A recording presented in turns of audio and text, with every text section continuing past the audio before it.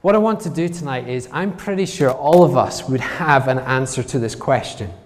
Some of us might have a negative view of this question. Who is God? Well, he's mean, he's nasty. Maybe you have a positive view of this question, that he takes care of you, that he saves us. What I want to do tonight is to delve just that little bit deeper. All of us can think of a word, can think of a life situation where we can answer this question. Maybe you don't have an answer tonight, and I hope tonight you will by the end of this talk. We are ultimately finite and limited beings, and God is completely finite, infinite, and we can't truly understand the answer to this question. Psalm 145:3 says his greatness is unsearchable. We can't actually truly 100% know who God is. Psalm 147:5, his understanding is beyond measure. We can only get a glimpse of who God is, but we can't necessarily understand the entirety of the answer to this question. But in Romans chapter 1 and verse 19, it says, "For what can be known about God is plain to them, because God has shown it to them." You see, we have God's word, and that is what God has given to us. And in this word, it is plain. God tells us who he is. And if you just skim God's word, don't even study, just skim it, God is compared to a lion, an eagle, a lamb, a hen, the sun, the morning star, a light, a torch, a fire, a fountain, a rock, a hiding place, a tower, a moth, a shadow, a shield, a temple. Do you get the understanding? That was just a skim over. Skim over again, and God is called a bridegroom, a husband, a father, a judge, a king, a man of war, a builder, a maker, a shepherd, and a physician. That was me just skimming God's word. Can you understand now that God is just more than just one word? He is more than just the Father. There is so much more to God. You see, all of creation will show something about who God is.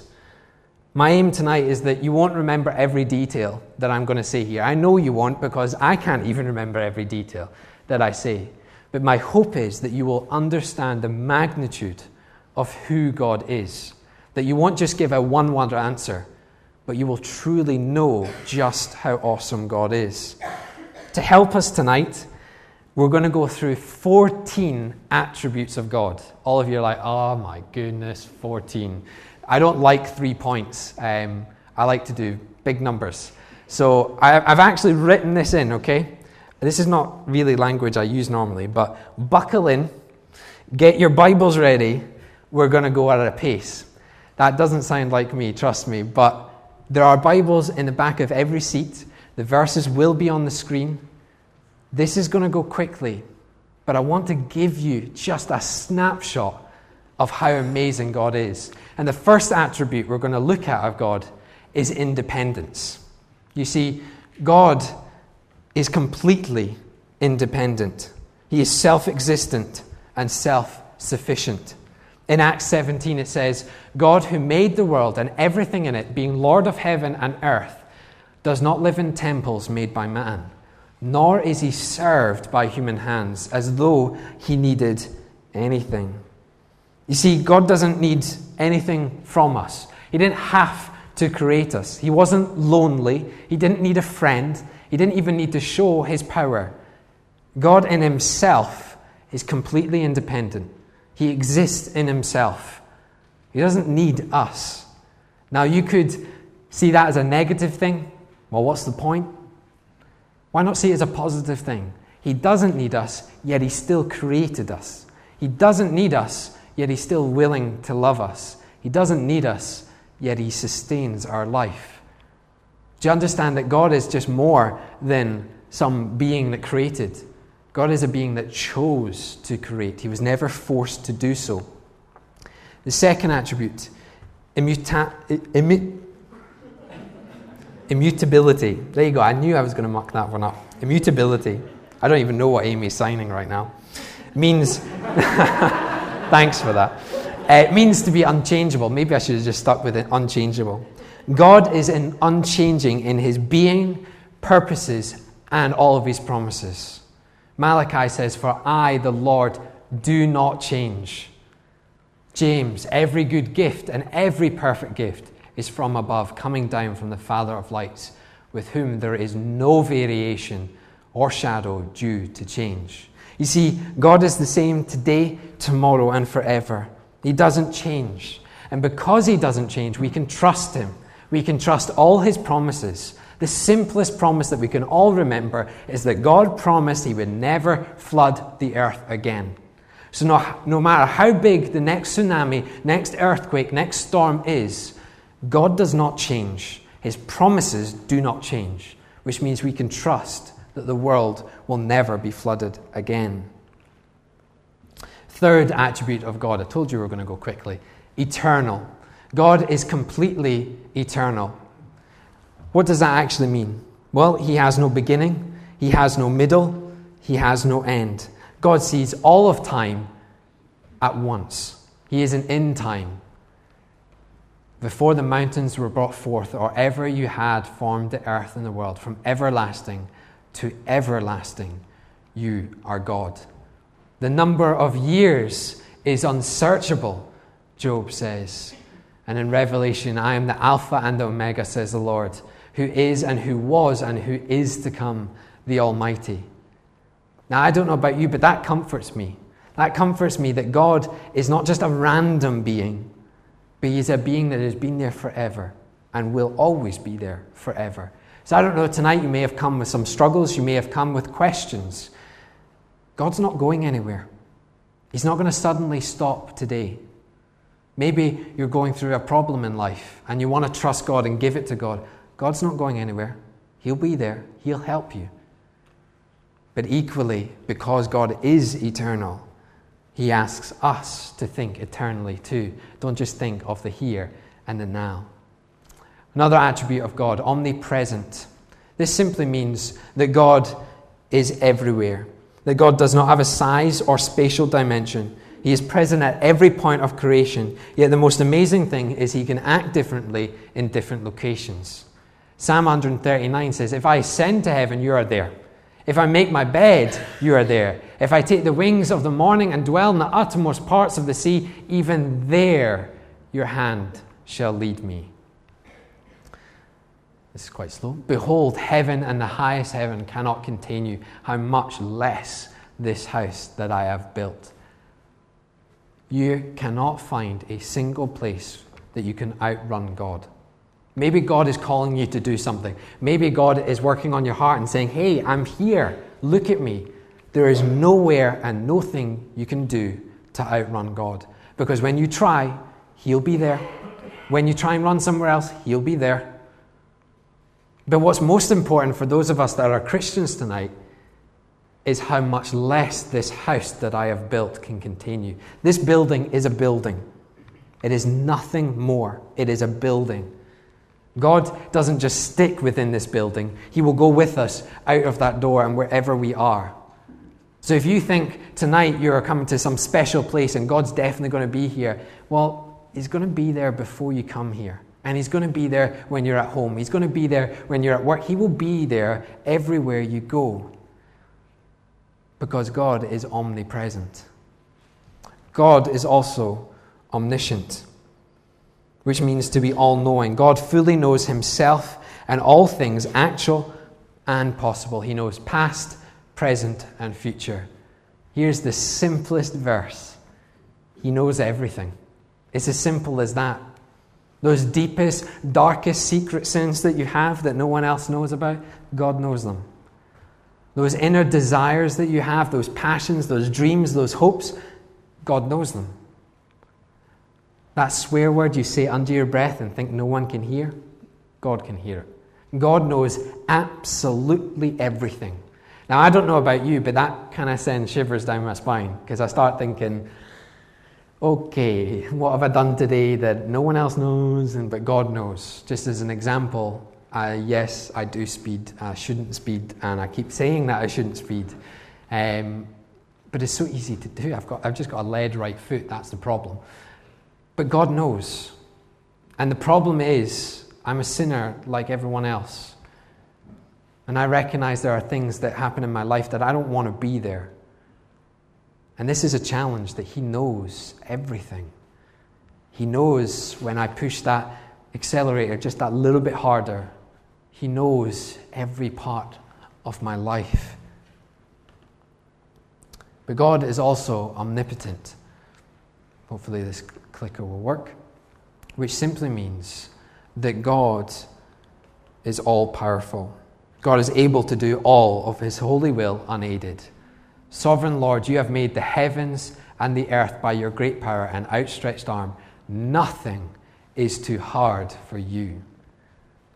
A couple of folks that we know in Hamilton Baptist are currently going for new jobs, looking to change universities, looking to do different things in their life, maybe even travel, maybe even just do something crazy and just sell everything up and move and go and serve God. And the thing keeps coming up when we have these conversations is, I just don't know what God wants me to do. I just don't know what His answer is. I just don't know if He'll even give me this. The first thing we have to understand is nothing is too hard for God. Nothing is too hard for God. Whatever dream you have, whatever hope you have, He can do it. The question is whether it is His will to do it or not. Nothing will stop God doing His will. Do you know, it's funny, my father, as I mentioned, was an alcoholic, and he tried to stop drinking so many times, and it never worked. I grew up in a household where at 4 years old, I knew every single alcoholic drink by heart. I knew what would make my dad drunk quicker. I knew the mood swings that he had and whether to get into the house or not at 4 and 5 years old. And I remember he became a Christian. I remember he sat us down as a family. We all thought he'd gone completely cuckoo. Just thought this random thing, and he was going to give up drinking. He was going to give up smoking. He was going to do all this. And, God was going to do it for him. And I just remember looking at him going, I hate you.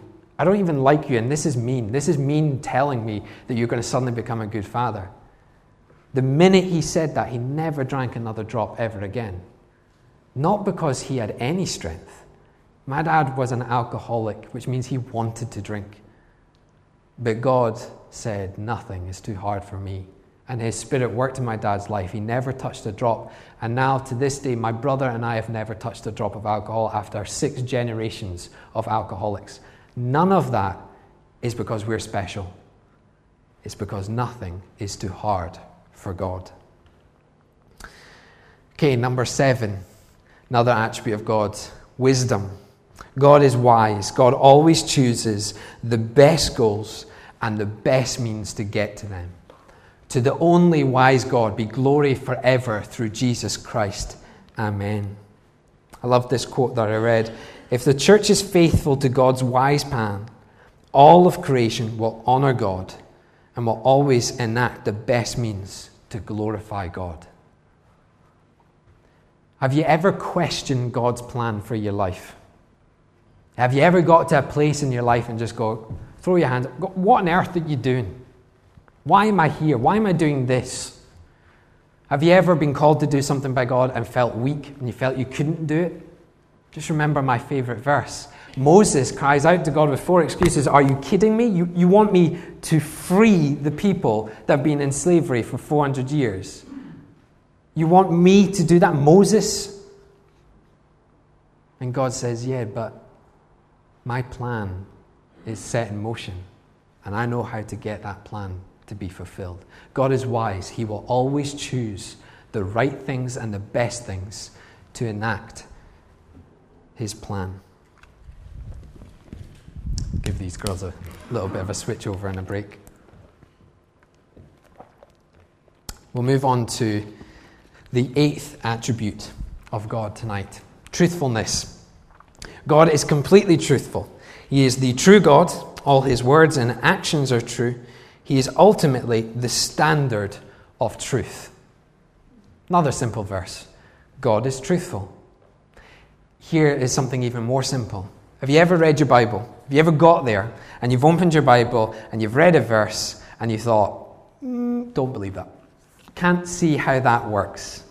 God parts the Red Sea? Don't think so. Jesus comes out of the tomb 3 days later? No, that's not possible. The thing is, God is truth. His word is truth. It is all truthful. Which means you have a decision to make tonight.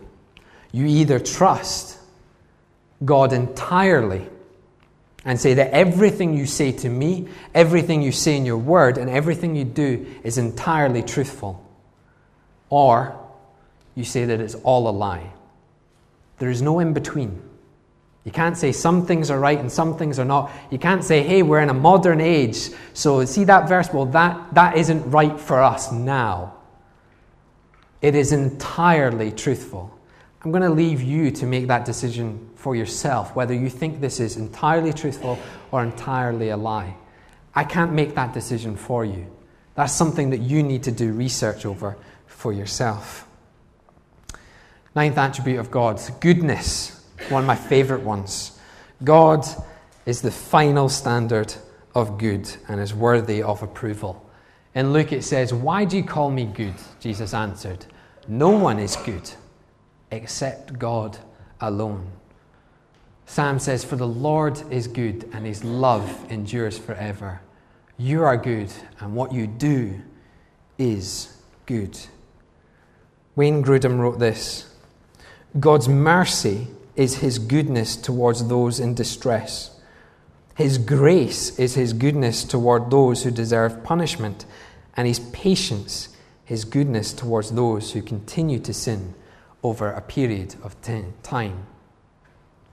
God is entirely good. At no point think that God has put you in a situation to punish you, to say, well, you're an evil person, so I'm going to punish you. That film, Bruce Almighty, I think the character Bruce says that he's on an anthill and God has got a magnifying glass and trying to make the ants squirm. God's not like that. He's entirely good. He wants to see the best for you. He doesn't want to see you sin and fall down that life. He doesn't want to see the devil take hold of your life and to lose you forever. He wants you to spend eternity in goodness with Christ and with him as a Father. 10th attribute of God, love. God is love and he loves us. He eternally gives himself for the benefit of others. Whoever does not love does not know God, because why? God is love. John 15, greater love has no other than this, to lay down one's life for one's friends. There's a cross behind us and it's empty. And the reason it's empty is because we as a church entirely believe that Christ went to the cross in love for us, died on that cross, but he didn't remain on that cross. He was buried and 3 days later he rose again, defeated death, didn't defeat it as a warrior, but defeated it in love. I don't know about you, but when Miriam and I, in that first 2 months we knew each other, as our love for each other were building, Miriam would tell you a completely different story. But as we started to get to know one another, we pursued one another. Sounds a bit creepy, but it's true. You get to know the person you love. You know their dislikes, their likes. You get to know what time they like to wake up. You get to know that after 10 p.m, if you try and have a conversation, it's going to get into a fight. That still happens. You get to know the foods they like, their dreams, their hopes, their desires for the future. If they want a family, their background, their family situation. You get to know all of these things because you love them. God's exactly the same with us. You see, God loves you and he wants to know you. That's why we call each other out in prayer. To come to prayer meetings, to go to growth groups, to sit at home on your own and pray to God, because God wants to know who you are. He wants you to talk to him. I love this verse. To lay down one's life for one's friends. Christ laid down his life, not because we're those idiot people that God created, so I better do something, but because we are his friends. God's love is amazing. It's probably one of the most talked about attributes, but the most misunderstood attributes. Number 11, God is holy and perfect. God completely possesses all excellent qualities. He is completely separated from sin and devoted to seeking his honor. Exalt the Lord our God and worship at his holy mountain, for the Lord our God is holy. 1 Peter, for it is written, be holy, because I am holy.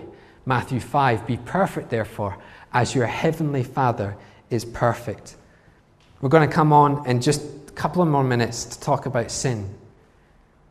But I take great comfort that God is perfect, that there's nothing wrong in him. We can trust him. There's nothing that he does do that is wrong. He's not like that best friend who sneakily stabs you in the back with some situation 10 years down the line. God's not like that. He's completely holy. He's completely separate from sin. He's completely and utterly perfect. So my question really is, do you trust God?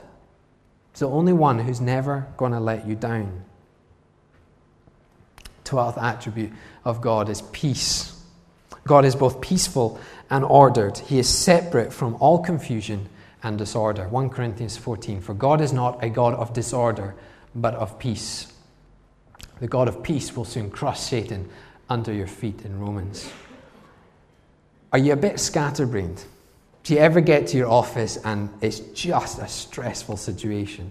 If you see the band and the team before Soul about 4 o'clock, we're all running around like headless chickens, not having a clue what's going on because we're stressed, we're anxious. What do we do? Have we done this? Have we remembered that? The amazing thing about God is he is a God of order, a God of peace.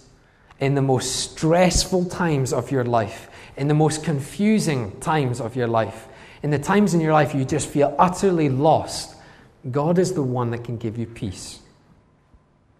Because he's not disordered. He knows what's coming. He knows the plan. He knows how to enact it in perfect, holy will.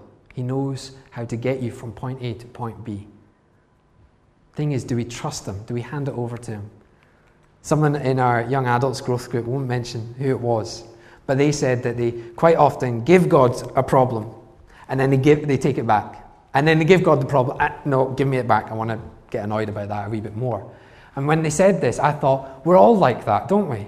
We say, hey God, I got a stressful exam on Wednesday. Can you help me out with that? Come Tuesday. What are you? You're a basket case, aren't you? Because the test is coming up. When we give something to God, leave it with him. Let him replace it with peace and order in your life. Okay, we're moving into our last two. Righteousness. God always acts in accordance with what is right, and in himself is the final standard of what is right. I, the Lord, speak the truth. I declare what is right in Isaiah. He is the rock. His works are perfect, and all his ways are just. A faithful God who does no wrong, upright and just is he.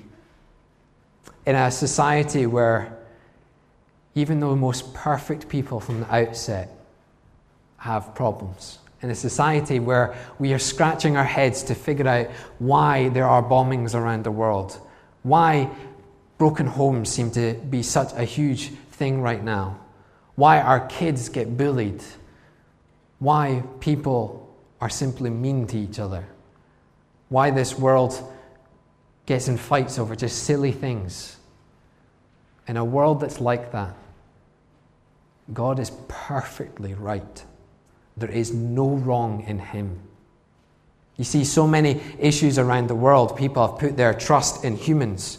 And guess what? The humans fail. The humans slip up. They do things wrong. But God is perfectly righteous. He will never do anything wrong. Okay, I've left this one till last because I think it's the hardest one to accept. Wrath. God has an attribute of wrath. He intensely hates all sin. The wrath of God is being revealed from heaven against all the godlessness and wickedness of the people who suppress the truth by their wickedness. Romans 1:18. Since we have now been justified by his blood, how much more shall we be saved from God's wrath through him? Don't sit there thinking that God does not hate the sin in you. Don't think you can just slide and cheat in one test, or get angry with someone, or when you're driving, have road rage, or even still lie to one another. God hates that sin, and he will never let it go unpunished. The thing is, that's the beauty of the gospel. Because God sent Jesus to take that punishment for our sin, because he hates it. And we all deserve that punishment that Jesus faced. We all deserve that painful crucifixion. But God, in his love, said, "My wrath, I will take it out on my Son." So here's the question. Who is God? It's funny, isn't it? We all have a one-word answer. If you comb the Bible, there's over 240 attributes of God. It's not as simple as a one-word answer. God is massive. He is awesome. Everything about him is huge.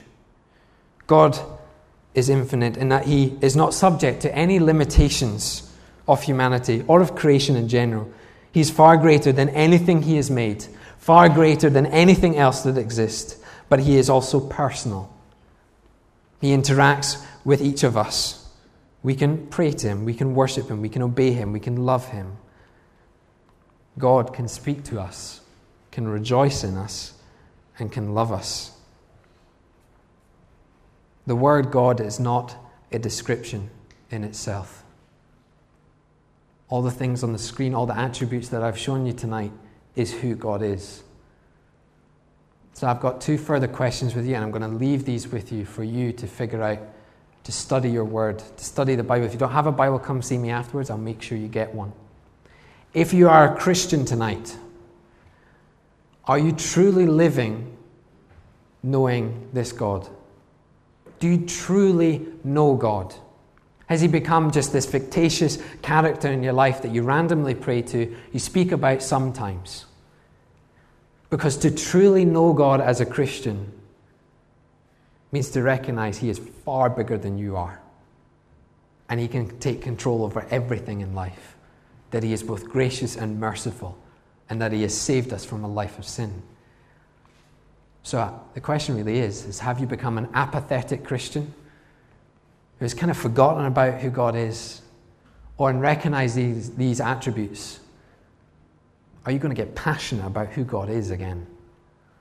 If you're not a Christian tonight, here's my question for you. Have you actually ever studied God's Word? Have you actually ever looked into God's Word? As a pastor, I hear loads of questions like, I can't be a Christian because a God like yours wouldn't let the suffering happen. So why does suffering happen? If God loves, then why does it happen? I can't become a Christian because God will ask me to give up too much. I can't become a Christian because, well, my sin is too great and God will never forgive it. I can't become a Christian because, well, I'm pretty good. I think the God of the Bible wants more than just a flippant statement. I think the God of the Bible deserves for you to study in your answer. We here at Hamilton Baptist don't believe God is just this random being. We believe in the 240 odd attributes that who God is. We believe that he works in our lives, and we believe that the gospel is true. And we have some great men in this church and great women who have studied for years over the Bible and still scratch their heads with questions. I've been a pastor about just a few years, and trust me, even in studying nearly every day, there's still loads of questions, but your faith builds as you recognize who God is. So my question is, if you are not a Christian, have you just flippantly decided you won't be? Surely it warrants just one more look, just one more study, just one more question, just one more conversation. I can't make the decision for you tonight to be a passionate Christian or to become a Christian. I can't make the decision for you to move from apathy to move from, I know who God is and I'm going to live with him and for him for everything. I can't make those decisions for you. All I would ask is you actually get to know who God is before you make your decision. The band are going to come up. I invite you guys just to come on up right now. I'm just going to pray for us and then just give you a little bit more information before the band sing the final song. So let's just pray together. Father, just as we have looked at who you are and your attributes, it's so obvious how great and how awesome you are and how finite we are, that we are just one person. Father, I just think of all the stresses and strains that tomorrow will bring, and even though it's a holiday, for some even holidays can be stressful. Father, surely we can find comfort in you. Surely we can trust you to deal with all these problems in our lives. But Father, I pray for everyone in this room tonight. I pray for the Christians in this room. I pray that they will rise up and be passionate for you, that they won't be apathetic, that they won't put you on the back burner or on the shelf or put other things in their life first, but they will put you first and they will be passionate for you. They will be excited about who you are, excited by this great God with all these attributes, with all these amazing things, that he wants to have a relationship with us. Father, I pray that as Christians we will get excited about that. And Father, for those who are not Christians tonight, I pray that they take just one more look at your word. Just have one more conversation, one more question. And Father, I pray that you reveal to them who you are and the amazing things you can do in people's lives. Father, I praise you for everything and for all that you are. You are truly an awesome God. I pray this in your merciful name. Amen.